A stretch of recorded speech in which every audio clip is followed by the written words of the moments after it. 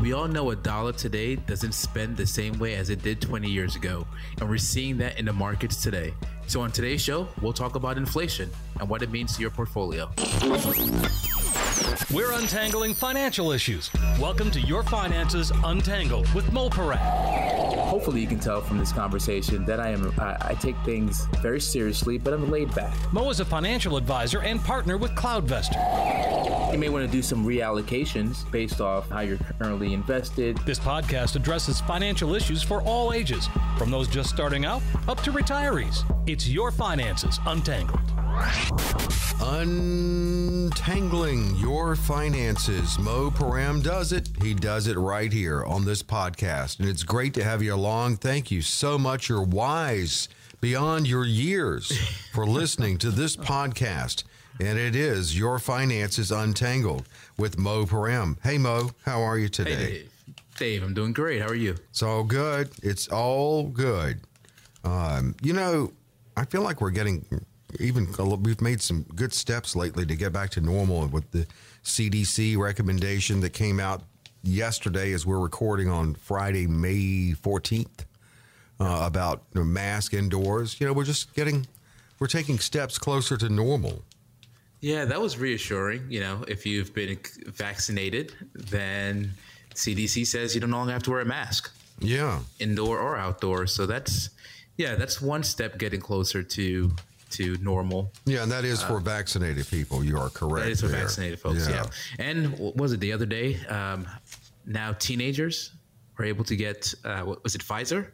Yeah, I think they're able to get the Pfizer vaccine. I mean, yeah, they're lowering those ages, and we're getting there. We're getting there. Yeah. You know what else is happening now?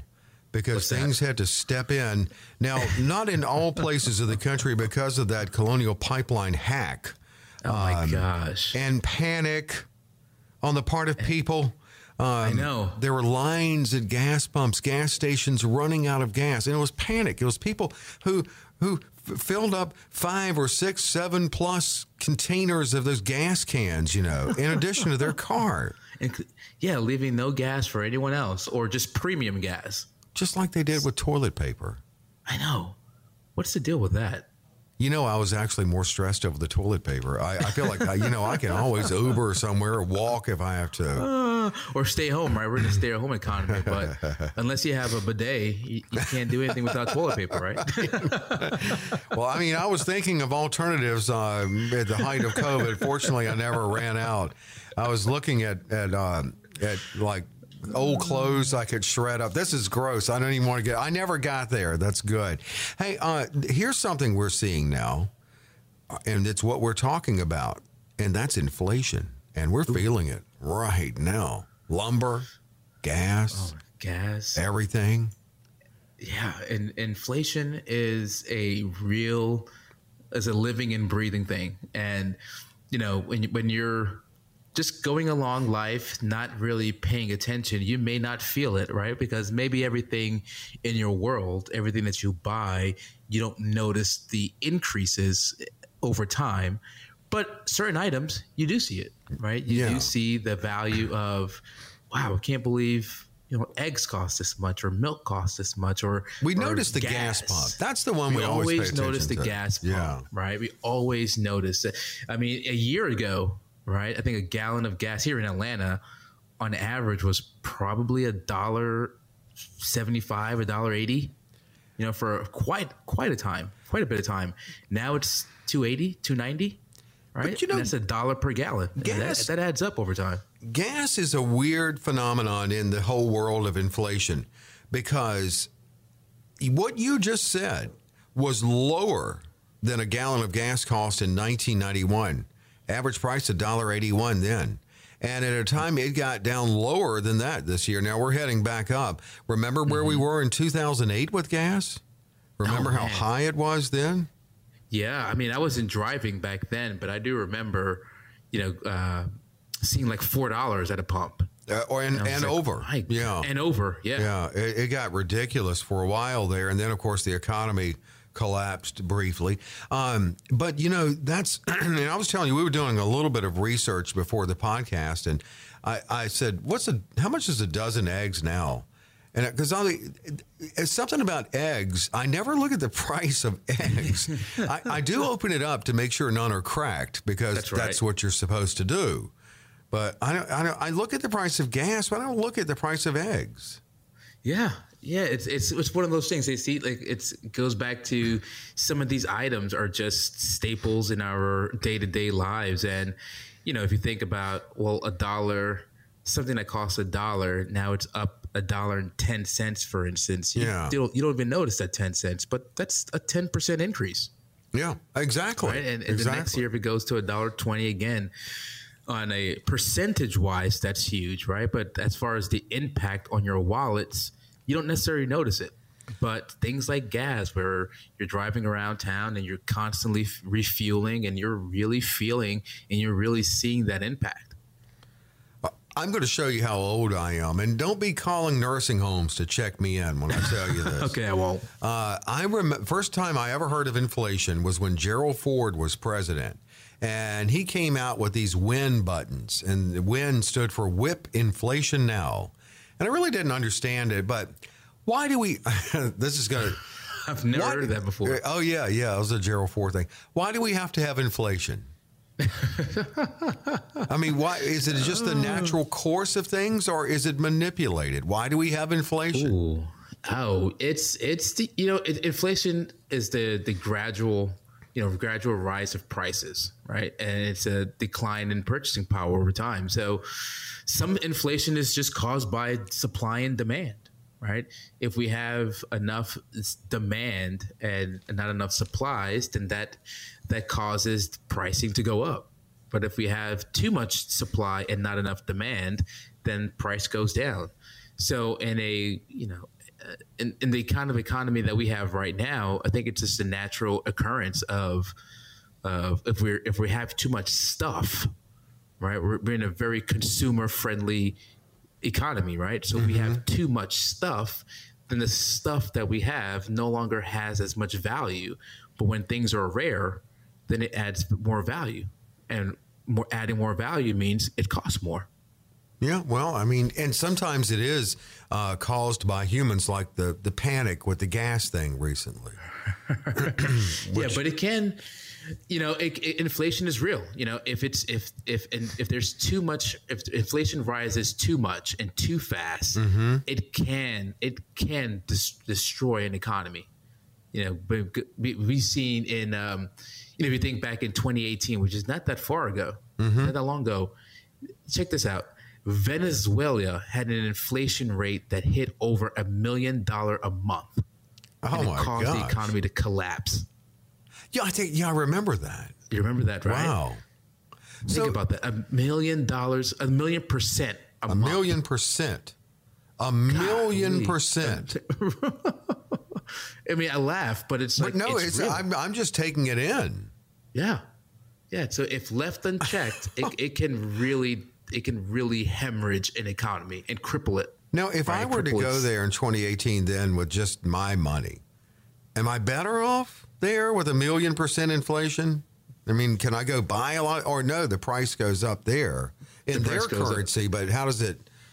That's stuff. Yeah, I mean, it all depends on what the value of a dollar is in the Venezuelan's currency, right? But still, that is crazy that the price of, we go back to toilet paper. I know Venezuela isn't really known for its oil and its gas, right? So really for its oil. So if you think about what the cost of gas, heating your home, electricity, feeding your family, if we're getting to inflation rates of that high of a number, I mean, no investment return, right? No pay increase from your employer can keep up with rates of that high at all. Well, just to go back to that 1,000,000%, I'm thinking about, sir, a pack of gum. Is that all for you today? Well, that'll come to $582,000. How? All right. Not all places of work, or where you work, they don't all give you periodic cost of living adjustments. So inflation is there. I mean, what do you have to do? Are people having to get side jobs or? Side jobs, cutting back, right? Cutting back on different expenses, cutting back on just luxuries, right? When our income isn't keeping up with inflation, then we have a decision to make. What are we going to cut off? What are we going to do to keep up, to make up that gap? And it can be, we'll work depending on what kind of occupation you have, right? Some occupations have overtime. Right? We do a lot of work with federal employees, and so they have the opportunity to work overtime. So that's another way to make up for maybe your base salary isn't increasing, but if you work a few extra hours / a side gig, that can increase your income. But also it could mean the difference between cable, and maybe we're just going to have our subscription, streaming, right? We're just going to do Netflix instead of having actual full blown cable. That'll save us $100 a month. Yeah. Or it could be, well, we were used to having a 5-day a week-long vacation with our family. Maybe we'll just do a weekend vacation this year, right? So you make adjustments one way or another, but if we're not keeping up with the cost of living on an annual basis, if we're not keeping it up with our savings, right, or with our income over time, then our spending power reduces. And again, it's a major lifestyle adjustment that needs to be made. Yeah, it's wow. It's a shame that you have to go back and cut back. I hear all these terms, and you understand these better than I do. Sure. The out of the Fed and some of the strategies they have to manipulate things, and they can do that. And I mean, I'm sure they're doing it for the good of the economy. But like, for instance, what is quantitative easing? I knew you were going to ask me that. You knew I was going to ask you what quantitative easing is. You hear that? You hear that term all the time. Yeah. It's. I'm trying to see if I can keep it. Put it like in lay terms. Yeah. Let's see. How can I explain that very easily? It is quantitative easing. It's essentially increasing the money supply in the central bank. So essentially, the government is injecting money into the economy. And when you're injecting that money into the economy, it eases the pressure on the central banks and government bonds, right, and for other financial assets. Okay. Because the government is literally printing and injecting money into the economy. And their goal there is to expand economic activity. So if inflation to keep it's to keep inflation in check. Yeah. Okay. Yeah. Yeah, it's to keep inflation in check, all right. And so that's one of the fears. We saw some sell-offs in the market earlier this week as we're recording, and some of it has been feared with the idea that inflation is on its way, right? So you're seeing a lot of growth stock companies being out of favor by investors and asset managers. So you're seeing a lot of sales in those type of stocks. And the idea behind it is a lot of growth companies, well, their revenue, right? Anything that they generate, well, sometimes they're just reinvesting it in the business, right? Mm-hmm. Research and developing, growing, building, expanding, hiring, building, expanding. And so you're not going to really necessarily see a lot of the returns as an investor until later on, right? Until whatever they're investing in with the company starts to materialize, and that might be 2, 3, 4, 5 years down the road, right? So so you're betting on the success of these growth companies because they're growing over time. But if inflation starts to creep up, right? Well, whatever projected growth you were anticipating, all of a sudden can be eroded. Well, will be eroded theoretically by inflation. I can see that because I was just talking to someone. This is in the simplest terms. They need a new deck, and they're not building a new deck now because of the price of lumber. So if the price of lumber is going up, and then people start pulling back from buying it, then does that fix it? Does the problem fix itself, or? It could be. That could increase. That could decrease because it goes back to what I was saying before. So if people aren't, let's just take the deck for instance. Well, if homes aren't being built, right? If there's not a demand for building homes, right?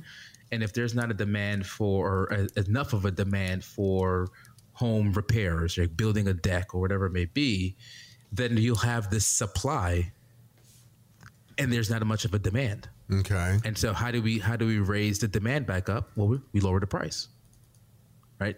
And so the problem with that is, yes, that could fix the cost of lumber, right? For instance, but if that's over a broad general general economy overall, then what's going to happen is that could cause a little bit of a stagnation in the economy, right? Because people may be waiting for the price to drop. And so there's no activity, right? And so you continue to do that over time, then it could cause a slowdown in the economy because people are just waiting, right? They're waiting for the price to drop, and they're not doing anything. And so that too much of that going on can cause, the economy just to stay stagnant. Speaking of stag, what is stagflation? I just stopped saying these words. I know you're going to introduce them into stagflation is when it's basically when inflation remains too high, and the economy is not growing over time. Right? Inflation is just way too high. Economy is not growing, and unemployment is rising. Okay. You add that into a pot. You'll have unemployment that increases. The demand, right? The demand decreases because, if you have rising unemployment, then people are naturally going to preserve as much of their income, as much of their cash flow as possible, because they're afraid of losing their job, or if they've lost their job, they're afraid of not being able to find a new occupation anytime soon. So, natural thing is we're going to spend less, right? And so that relationship between inflation, unemployment, and demand is what's called stagflation. Okay, I've got to take a moment, and this was in my contract for the show. When we talk about subjects like this, I have to have a moment to go to my happy place, just so I can give my mind a rest. Hang on a second. I'm at the beach. Yes.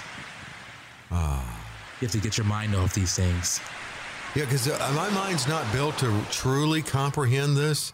I think I might just know the questions to ask. But here's what we're going to do. Coming up, we're going to look at some strategies to battle inflation. We're going to go to war with it. How do we survive this battle? And Mo's going to break that down along with quantum physics. That's coming up on Your Finances Untangled. How can you enjoy the best of both worlds in your financial planning? The convenience of a virtual relationship with your advisor, but also maintaining the human touch. That's CloudVestors. That's CloudVestors.com. They're an endorsed Dave Ramsey SmartVestor. That's a relationship you can trust. At CloudVestors, you get a personal relationship with one of the team advisors who will help you build a robust investment strategy. It's all about specific, customized planning for your unique situation and for wherever you are in life, whether you're just starting out or getting close to retirement. Holistic financial planning in all areas, including taxes, estate planning, insurance, cash flow, and budgeting. They even offer customized personal websites for clients. The technology of today while still maintaining that human touch. That's CloudVestors. That's CloudVestors.com. Your Finances Untangled, and back into the conversation, consumer advocate Dave Perkins with Mo Parem of CloudVestors. CloudVestors, a fiduciary firm recommended nationally by Dave Ramsey. I don't think I mentioned CloudVestors when I opened the thing up, and hey, that's an important thing to get in. CloudVestors.com. Actually, Mo can help you get your blueprint for your financial life. We're looking at inflation. And I think this is pretty accurate. We pulled up average prices, and Mo and I decided, let's just go back 30 years. We don't need to go back to when a car cost $32. I mean, so we only went back 30 years to 1991. Average price of gas, I mentioned earlier, $1.81.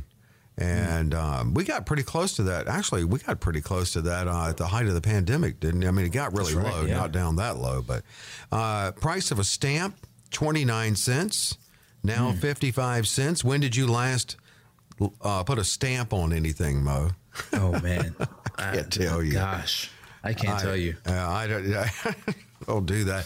A dozen eggs. I couldn't have told you what the price of a dozen eggs. And this is actually hadn't gone up that much if the information here is accurate.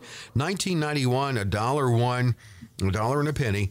$1.62 now. Gallon of milk, $2.80 in 1991, $3.58 now. A movie ticket, $4.21 in 1991, $9.16 now. And a new car, $15,473 in 91, $39,000 now average price. Wow. Yeah. That's huge. Especially the car, almost 40 grand for a new car. Yeah, and I mean, that was quick research. I Googled average price of car in 91, average price of car in 2021. And that sounds about right. Yeah. And that's 30 years, right? And which isn't that long of a time frame, right? I'm 39, so we're talking about when I was 9 years old. And, 30 years has, gone by in a blink of an eye. So when you think about retirement planning, for instance, right? I was doing a workshop earlier a face-to-face workshop earlier this week. We've gone back doing face-to-face because, we're reopening in some aspects. But, some of these, it was a retirement workshop. And so I guess probably the average age in the audience was, I'd call it 65, 66, maybe somewhere around there. But I bring this all up because I was telling them, in some aspects, you hear the conventional wisdom or the conventional thoughts of, hey, you're turning 65, you're getting ready to retire. You need to be conservative with your investments, right? Because you're retired, you don't have that much of a time frame. You need to be conservative. Well, if you're 60 years old, right, and you have good genes, you take care of yourself, you eat right, you may be with us for 30 years. Right? Quite easily. So it's quite easily, right? We're living longer today, with the advancements of medicine and technology and, eating right, diet and everything and all that good stuff. So you can be with us for 30 years. Shouldn't your investment accounts adapt or adjust or be positioned for a long-term investor? Yeah, it's like we're having old thinking on that kind of. We need to step up the strategies or our thinking on it at least to today. If the cost of goods are going up and we still need to live, we still need to spend, right? I mean, at the end of the day, if gas is going up and you're retired, you still got to go from point A to point B. If a new car, imagine driving a car for 30 years, right? You're probably going to have to get a new car in the time in your retirement years, right? So if the cost of a car goes from 15 to 40 grand over the course of 30 years, then essentially, long story short, is your investment at a 30-year window, a 30-year runway. Why are you taking so much? Why aren't you taking some risk in your portfolio? So you shouldn't let it, like we're seeing what appears to everybody to be an inflation spike now. And so that shouldn't scare you from investing. It should not. It should not scare you from investing. You should just realize that inflation is a real thing, right? You can try to close your eyes and shy away from it, but inflation is a real thing. Whether it's a gradual increase or a rapid increase, but inflation is real. So you should not stray away from the market. You should invest, right? Invest in the stock market. If we look at the S&P 500 over time, right? The S&P has averaged about 10% over time, over a 20, 30-year time frame, 10%. So that's one way to keep up with inflation is to continue investing, right? Continue buying. Now, after 10, I'm not saying every year expect a 10-year return, right? There's going to be some lows, there's going to be some highs, but on average, we're looking at about 10%. So part of your money, if you are investing for long term or if you're looking for ways to hedge against inflation, is to invest in the market. And another way, and by the way, if you do hear ocean sounds, it means I need that, go back to my happy place a little bit. So it may just come in automatically. But I think I mentioned this, and I didn't coin this phrase, but I like it. If your money's in cash, like if all your money's in cash, you're just losing money safely. So we've preached about the importance of having an emergency fund, and you're absolutely right in that. But should we pull a little bit more during times of inflation spikes out and get them to work for you? Yeah, we should. I mean, your dollars that are sitting in cash, right? So in some aspects, your emergency fund, the dollars that you're putting aside for in case of an emergency, and I wouldn't consider inflation an emergency. I'm talking about you lose your job, medical issues, that an emergency happens, you have the cash ready to deploy and take care of those emergencies. So that, call it 3 to 6 month window, I don't want you investing that. I want that to be in cash. Right now, so there's high interest savings that account. Don't ever touch it, right? There's high interest savings accounts that are paying 0.5%. 2 years ago, they were paying 2%. It's one of those things that don't expect, just temper your expectations. Don't expect them to grow. It's there for an emergency. But once you've figured out, right, what's that comfortable, that safe amount for you to stay, that you'd like to have in cash, anything above that, let's get it working for you. Right. Let's get it actively working for you, especially whether you're a retirement planner or you're saving. Right. If you're saving for a house or you're saving for, the gap between, let's say, we work with clients too that want to retire at 55, but their 401k isn't available without penalties until 59 and a half. Yeah. So what do we do in that 4.5 year window? Right, we've got to build some type of an income bridge between that time. So we're investing in other accounts that aren't quote unquote retirement accounts, but they might have a 20-year window when we're trying to reach that 55-year target. So those dollars, right, those dollars that are not part of your emergency fund, get them working for you. Speaking of retirement, and we talk about this a lot, we have talked about it a lot. What part of your retirement plan is the best and most effective in factoring in inflation? Because I know, you have you should have multiple sources of income. Like with a fixed indexed annuity, that's going to be guaranteed income. You've got Social Security, which gets a little bit of a COLA every now and then. So what are the most effective strategies to factor in inflation in retirement? So, we look at, obviously, like you mentioned before, so you have that Social Security. So when we look at your income stream during retirement, right, you'll have Social Security. Again, you mentioned the COLA, right? So right now, at 2021, the cost of living adjustment, Social Security is 1.3%. So that means you're getting from last year to this year, you got a 1.3% raise, if you want to consider it, in your Social Security. So you have that. If you have a pension, right, from your employer, some of them do give you a cost of living adjustment as well. Like I said, we do some work with federal employees. They're getting about a 1.7% increase on their FERS. So now you have Social Security and you have your pension that's getting the increase. So that's one way to adjust and adapt for inflation. And then smart, safe growth maybe in your retirement? And then smart, safe growth, right? We have some dollars that are, maybe that's your call your 10-year window, right? So for the next 10 years, this is the money, this is how we're going to be investing, and these are the assets we're going to be using for income or to supplement your income during the time frame. So in that aspect, maybe we're shooting for, if the S&P's done 10% over time, maybe that's the account that we're expecting somewhere between 5 to 7%, right?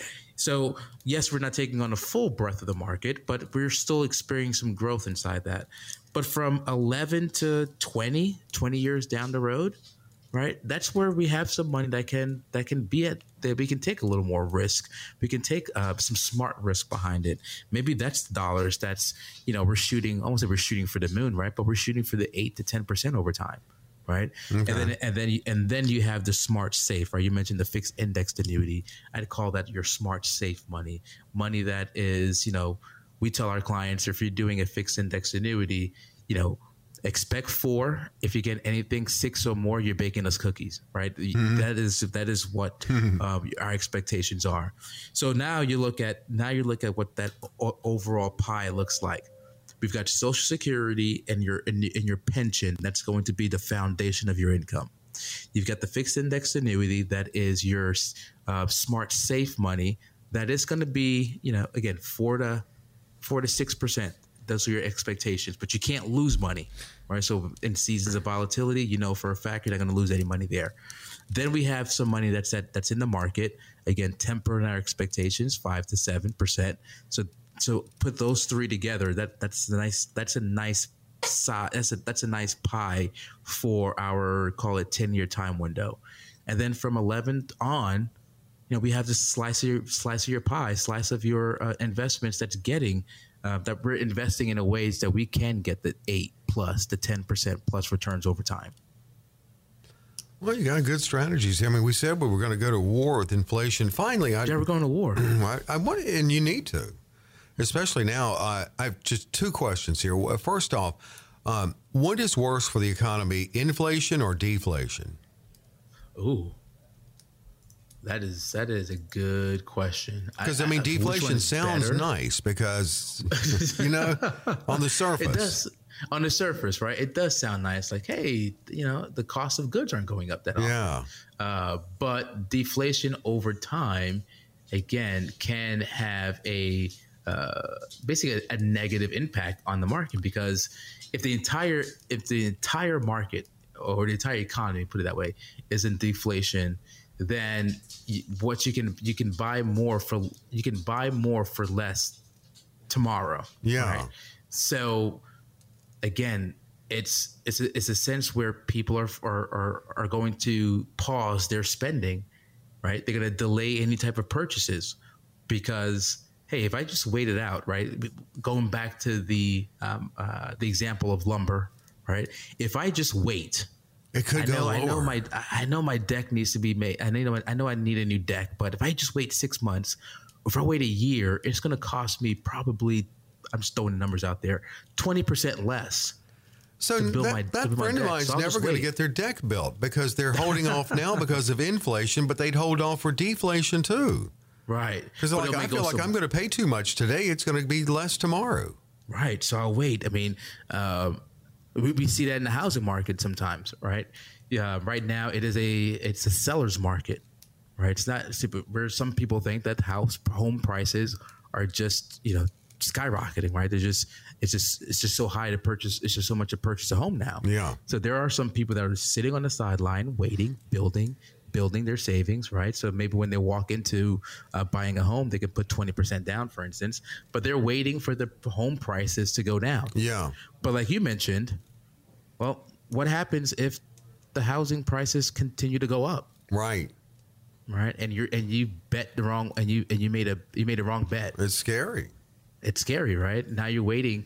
Now you're going to continue waiting, right? Oh my gosh, I always make the wrong move. I always do. I mean, I really do. I mean, I'm like, oh. I mean, it's just I let people make those decisions for me. I just suck at it. I just am so bad.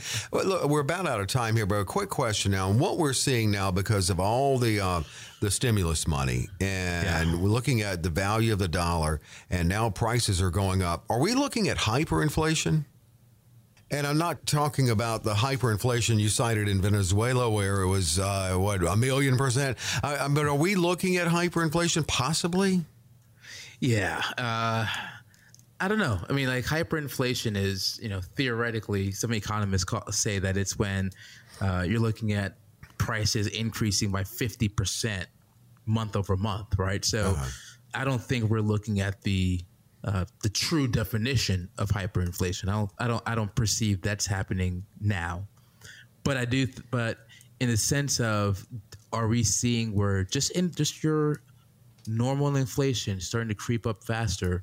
I think we might be there. I think we might be at the point where inflation, we've been such at low rates for so long, right? And we're looking at the currency value. We're concerned about that, right?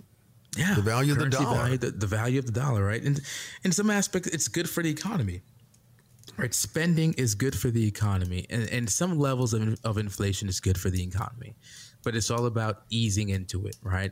And adjusting to those inflationary measures. So, do you think the stimulus checks? Like a damned if you do, damned if you don't, right? You know, those stimulus checks, do you think they were effective? Because, I mean, the idea really is to get that money out in the economy. And I don't know, I haven't seen any studies on how people used it. Yeah, I haven't seen true studies, right? I've seen and I've heard.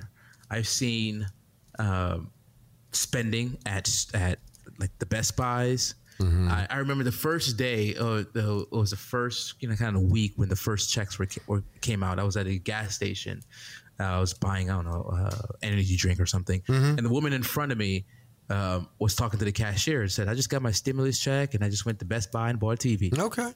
So she stimulated the economy that way. And maybe she kept some to keep put in the bank, but she treated herself to a TV and she stimulated the economy. Yeah, there were some that invested the money, which was good for them, or if they, if they had some positive returns, or just maybe this is the first time they're able to invest, so they just use the money to invest. But that doesn't necessarily stimulate the economy, right? That's just investing. There are some that they needed it, right? They needed it to make ends meet. True. And, I mean, in some areas that pay bills. Right? So I haven't seen a complete study of where the stimulus checks have gone overall, but I'd say in some levels, I mean, for instance, I was talking to a client today. I was doing a review, and he said that for about 2 months, from like March to May, he is self-employed contractor, like construction worker. So he does mainly in-home renovations. So for about a 2-month period, he didn't see much work. But in May, he started getting phone calls of, hey, I need to build an office in my home. Yeah. You know what? My unfinished basement, I need that to be completed now. So he started getting more work, and he's been very busy since. Okay, great. And so that stimulated his economy, right? I mean, I think some of those dollars have been used to fuel the economy. One final thing, we did run over, but it's a great topic. When we get back to normal as we can with the economy, and people aren't as badly needing stimulus, a countrywide like we did during the height of the pandemic just to pay bills, and a lot of people did. Would it not be a good idea to send out one more wave, and that one will maybe stimulate the economy better, because some might look at it as found money and just go spend it? That theory is a good theory. I never thought about it that way, right? But when things go back to normal and we're getting, maybe not the same 1,400 or whatever the number was, but if everyone got a check for $200, right? 500, 200.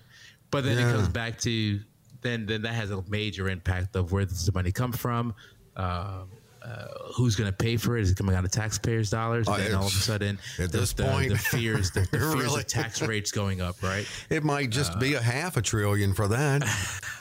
I mean, what's that? What's another trillion? Right?